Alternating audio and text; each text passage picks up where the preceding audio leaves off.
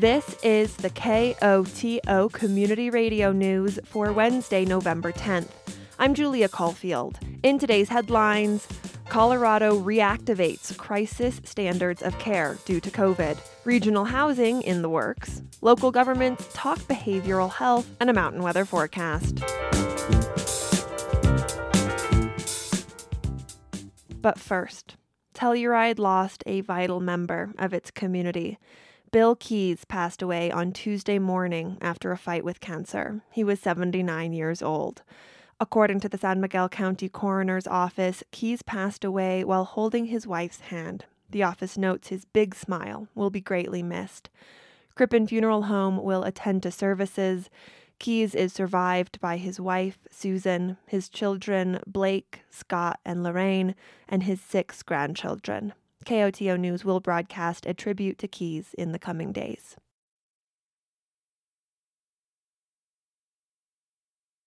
What is the ultimate goal when it comes to San Miguel County's COVID response?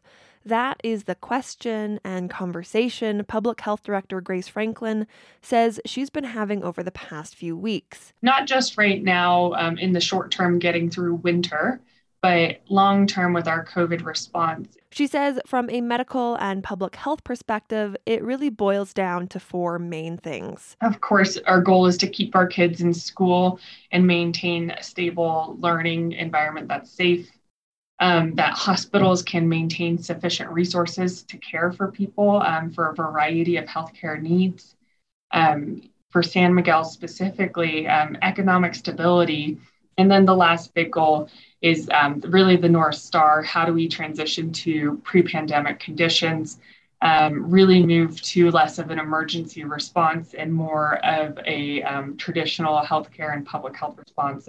As for where San Miguel and the state sit when it comes to those goals, it's not looking great. Wastewater data from the county appears to be stabilizing at an elevated level. But I would caution that this might be a little bit too hopeful, knowing that we'll have an influx of population coming in the next few weeks and that socialization will continue with holidays. And while local transmission is still primarily through households, there's a large number of cases showing up as community spread. That means contact tracers can't identify where an individual was infected. By seeing this larger community spread, it is a concern because that really is with how tricky this virus is. How can we re-implement some of these non-pharmaceutical techniques like mask distancing and podding to further protect ourselves while we're out and about in our everyday lives? And the concept of stabilization isn't as apparent on the state level. From a statewide perspective, COVID-19 cases, positivity rate, hospitalizations, and deaths have been increasing since August, and there does not seem to be an end to the uptick. Franklin says all those numbers and data points matter when you're looking at goal number 2, hospital capacity and ability to care for both COVID and non-COVID patients. Currently, Franklin notes hospital capacity is at an all-time low across the state. Within the state of Colorado, there is about 2,000 hospital beds total. And as of yesterday, there was 1,426 people hospitalized alone for COVID. She notes that doesn't include any of the people who need to be hospitalized for other issues. You can just see that total beds available continues to decrease while COVID hospitalizations increase, putting just increased strain on the systems. To help relieve some of the strain, Franklin says the state is ramping up its monoclonal antibody program, helping to treat individuals with COVID before they need to be hospitalized. She says the state is also encouraging everyone to receive a booster shot. But finally, Franklin says the state has activated its crisis standards of care, which allows medical facilities to shift their staffing protocols and isolation requirements. But then it's also a determination for if there are not enough resources, how do you choose who gets what resource? And it really provides an outline there for people to make equitable decisions to who gets what and who does not. And that really is the worst case scenario. According to Franklin, the strains on hospital resources are being felt in a real way on the Western Slope. This last week, the state had to dip into their supply cache to bring ventilators to a hospital in our region because there was not enough supply. And so we're starting to see really tangible moments where if they weren't able to deliver it, there would have to be some really unfortunate decisions being made. The Colorado Department of Public Health and Environment will be in Mountain Village on Thursday, November 11th, from 10 a.m. to 4 p.m. for a COVID vaccine clinic. They will have first, second, booster, and flu shots available. Public Health will host Pfizer vaccines for children in Telluride on Tuesday, November 16th, and in Norwood on Thursday, November 18th. There will also be general clinics for Moderna and Pfizer in Norwood on the 18th, and a Moderna clinic in Telluride on Friday, November 19th. Public Health recommends anyone 18 years or older who is at least 6 months out from their vaccine to get the booster shot. To build a home. Not just a song by British new jazz group the Cinematic Orchestra, also the goal for many local governments in the area. At an intergovernmental meeting on Monday, the towns of Mountain Village and Telluride and San Miguel County provided an update on what affordable housing developments and projects are in the works. In Mountain Village, John Miller, Community Housing Program Director for the town, says Phase 4 construction on Village Core apartments is moving forward. Currently, we're looking at about 42 new units, and this was reduced slightly due to our soil testing and some value engineering that occurred. Essentially, the development is going to be two buildings, two structures, and these will be anticipated as a higher end, nicer finishes, a little bit of a nicer unit compared to what we currently have, and they'd be targeting this 80 to 120% AMI rates. He says the project, which is scheduled to be for rental units, should begin construction in spring 2022, with roughly a year and a half of construction. Miller adds Mountain Village is also working on a property inventory to determine lots for possible new housing. What we've done is we've worked to identify town-owned properties here in the Mountain Village, and we're looking to key in on the development potential for each property. So what realistically could be done on each site. In general, he notes the town is looking to develop public-private partnerships for developments in the future. And trying to work with the developer where they can make those numbers work on their pro formas and the cost to develop, and shift away the management of the facilities. If you think about places like BCA, where the town of Mountain Village isn't managing those structures, but rather working with a third party to manage those structures in a way that makes economic sense for everybody. Down the hill in Telluride, Mayor Delaney Young says the town is moving forward with a number of new developments. It's in the design phase for both the Voodoo lot and Virginia Placer Phase 2A. For Voodoo, the Telluride Housing Subcommittee is still working to hammer out the details for the design.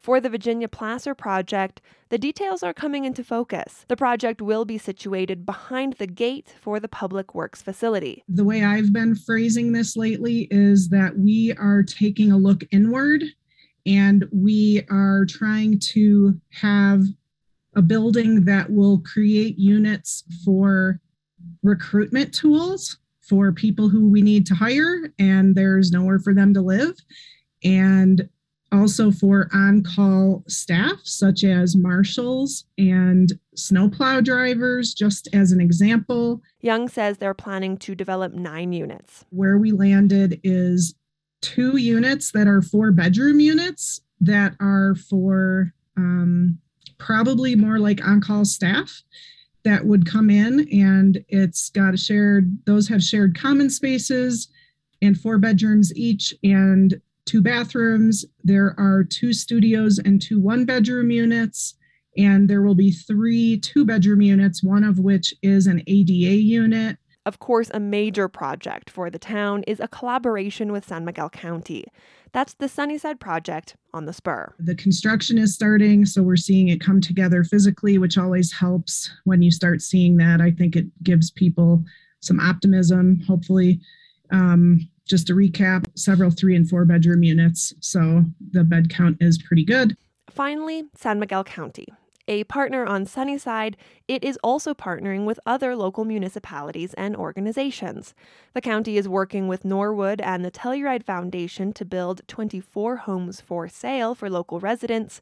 San Miguel County Manager Mike Bordogna says while there are still several hoops to jump through before construction can begin, they're hoping to break ground in March 2022, with construction finished by the end of the summer. I did submit at the commissioner's request a letter of intent for DOLA 1271 incentive dollars to help offset the road, drainage, water, sewer infrastructure on that project. That would equate to a decreased purchase amount per home of up to $70,000 off of each of the anticipated purchase prices and make it available for folks at lower AMI levels.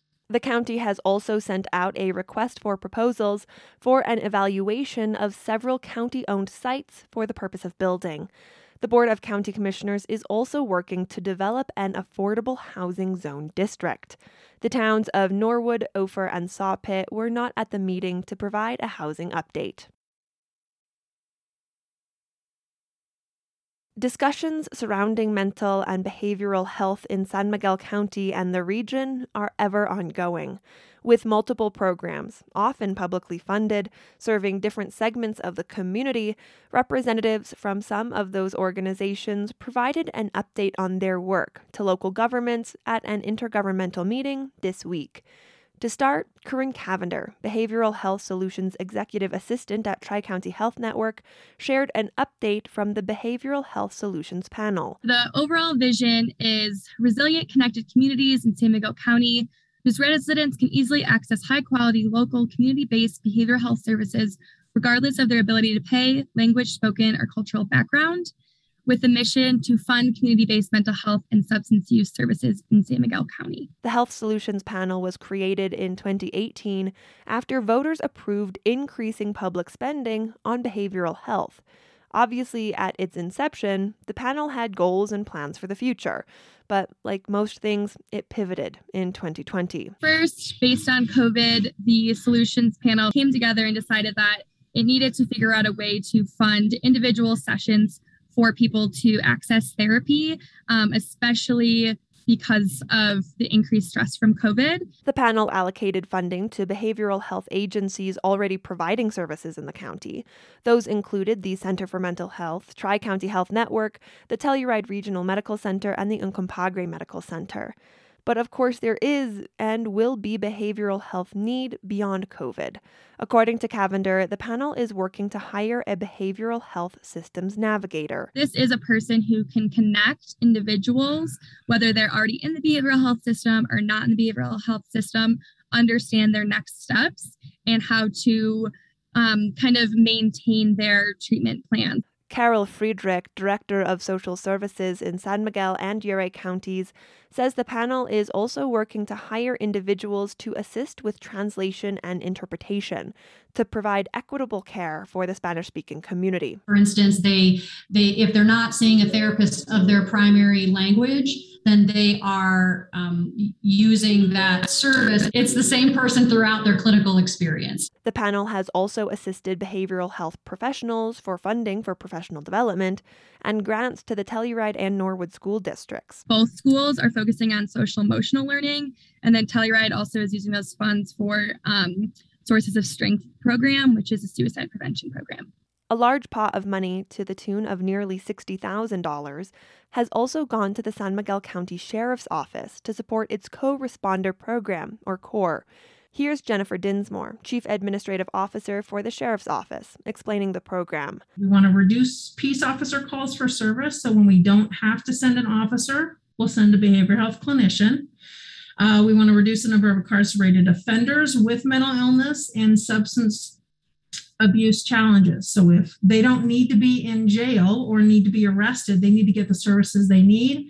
That's where Robin and Paula can step in. The program aims to reduce the number of people in crisis using medical clinics or emergency rooms, improve early identification and intervention for people with mental health challenges, and improve access to mental health services for first responders. The CORE program allows behavioral health professionals to assist law enforcement in calls, but Robin Slater, clinical supervisor for the CORE program, adds they'll also get calls from individuals solely looking for mental health services, or from law enforcement itself, asking for a checkup on a call. Sometimes when law enforcement's called to respond, let's say to a noise complaint, they realize that this individual is struggling a little bit, maybe with some over drinking.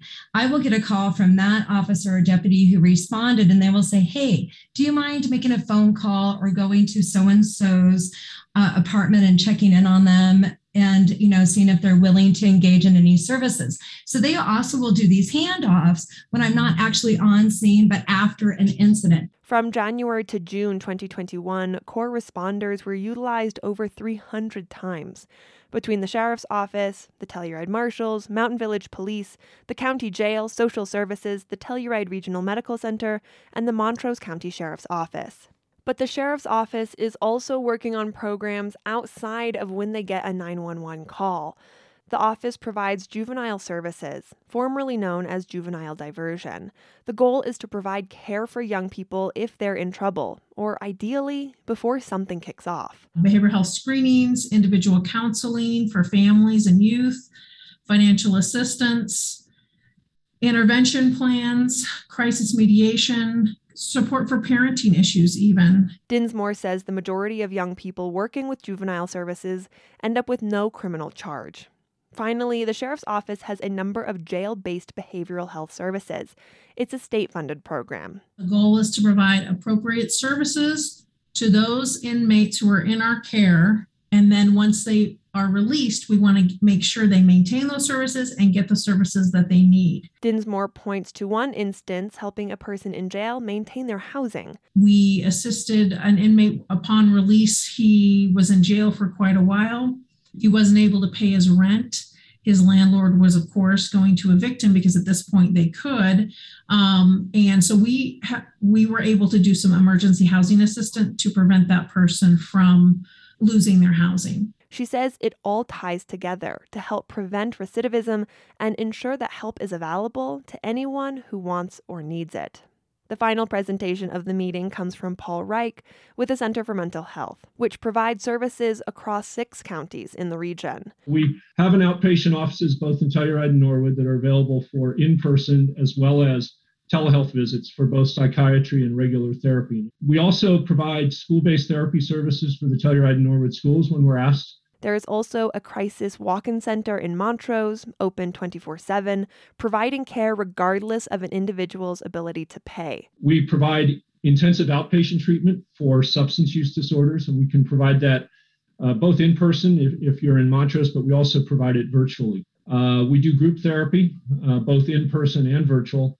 And then we have a grant from the Office of Early Childhood that we're able to provide early childhood consultations to our preschool community and agencies. According to Reich, the Center for Mental Health has served over 600 San Miguel County residents for outpatient counseling and over 100 for psychiatric care. To make an appointment at the Center for Mental Health, individuals can call 970-252-3200.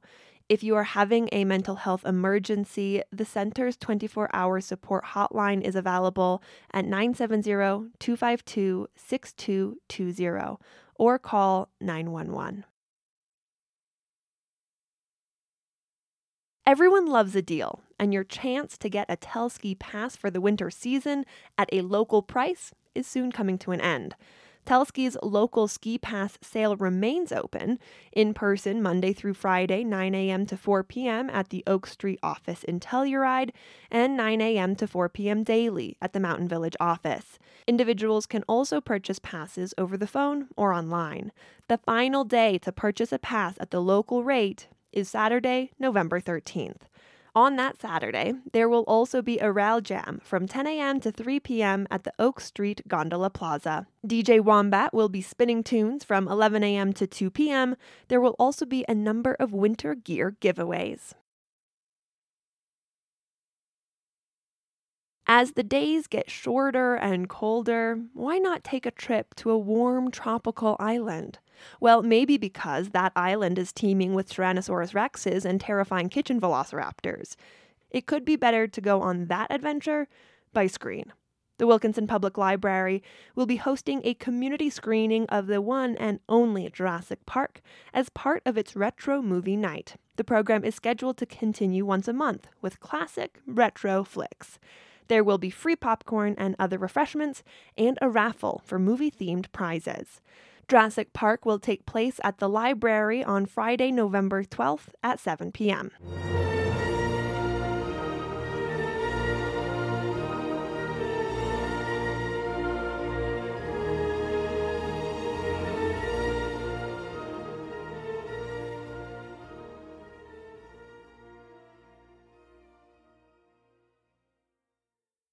The bipartisan infrastructure bill passed by the House last week is headed to the desk of President Biden. Once signed, it'll contain billions for Western water projects. KUNC's Alex Hager has more. It's up to federal agencies to figure out where exactly that funding will go, but a big chunk is headed for the Colorado River Basin. $300 million will help implement drought contingency plans. Alex Funk with the Theodore Roosevelt Conservation Partnership says it's a generational investment in water issues. It's very helpful in terms of addressing some of our built infrastructure issues out west. It's going to be great in terms of water conservation, reuse. I'd say the Build Back Better Act has a lot more in it that's going to go towards helping the basin adapt to climate change. That second funding package is stalled in the House. If passed, it would contain about $150 billion for climate resilience projects. I'm Alex Hager. The National Weather Service forecast for the western San Juans calls for mostly clear skies tonight with a low around 20 degrees. Thursday should be sunny during the day and mostly clear at night with a high in the mid-40s and a low in the mid-20s. Friday, expect sunny skies with a high near 50 degrees. Friday night should be mostly clear with a low around freezing. This has been the news for Wednesday, November 10th. Thanks for listening. If you have a story idea or a news tip, call the news team at 970-728-3206. And now, personal commentaries. Dude, it's 30 degrees out. Why are you not wearing a jacket? Sorry, I guess I didn't realize how cold it was. Well, there's a long winter ahead of us, so don't get caught in the cold. I just got my ski pass and signed up for health insurance. What does health insurance have to do with being ready for the winter? I'm being proactive about my health. The odds of getting hurt on the slopes or even slipping on ice in my driveway are pretty high. And if that happens, I want to be prepared. Okay, that makes sense. I just don't understand the language and how to navigate the insurance marketplace. I don't either. I just worked with a health coverage guide from Tri-County Health Network. They walked me through the whole process at their last enrollment fair. What's an enrollment fair? It's an opportunity to meet with a specialist to find the right insurance plan for you. There's an enrollment fair on Zoom on November 17th from 12 to 7 p.m. If you're interested, just go to tchnetwork.org to get the link. Awesome, I'll be there. Hey CODA listeners, this is Jacqueline with Eco Action Partners and the CARE program, also called the SMPA IQ Weatherization Program. The CARE program is for renters and homeowners alike. If you live in a house, a mobile home, apartment, duplex, condo, a structure, then this applies to you. The CARE program offers free energy efficiency upgrades for you, saving you tons of money on your energy bills this year. We come in and evaluate your home for free, install the upgrades for free, and make the home improvements happen for you, all for free for you. This is paid for by your local utility companies, San Miguel Power Association, and Black Hills Energy, in conjunction with Eco Action Partners and Energy Outreach Colorado. So how do you apply? Go online to ecoactionpartners.org and click on SMPA IQ Weatherization for more information, or call Eco Action Partners at 970-728-1340. Again, that's ecoactionpartners.org or call 970-728-1340. Save money on your energy bills and make your home more comfortable this winter season. Opinions broadcast over KOTO are those of the speakers. You are also invited to express your views after the news or on Access each weekday at around 4 p.m. If you would like to comment, please contact a staff person here at KOTO. We encourage you to speak out on important public issues.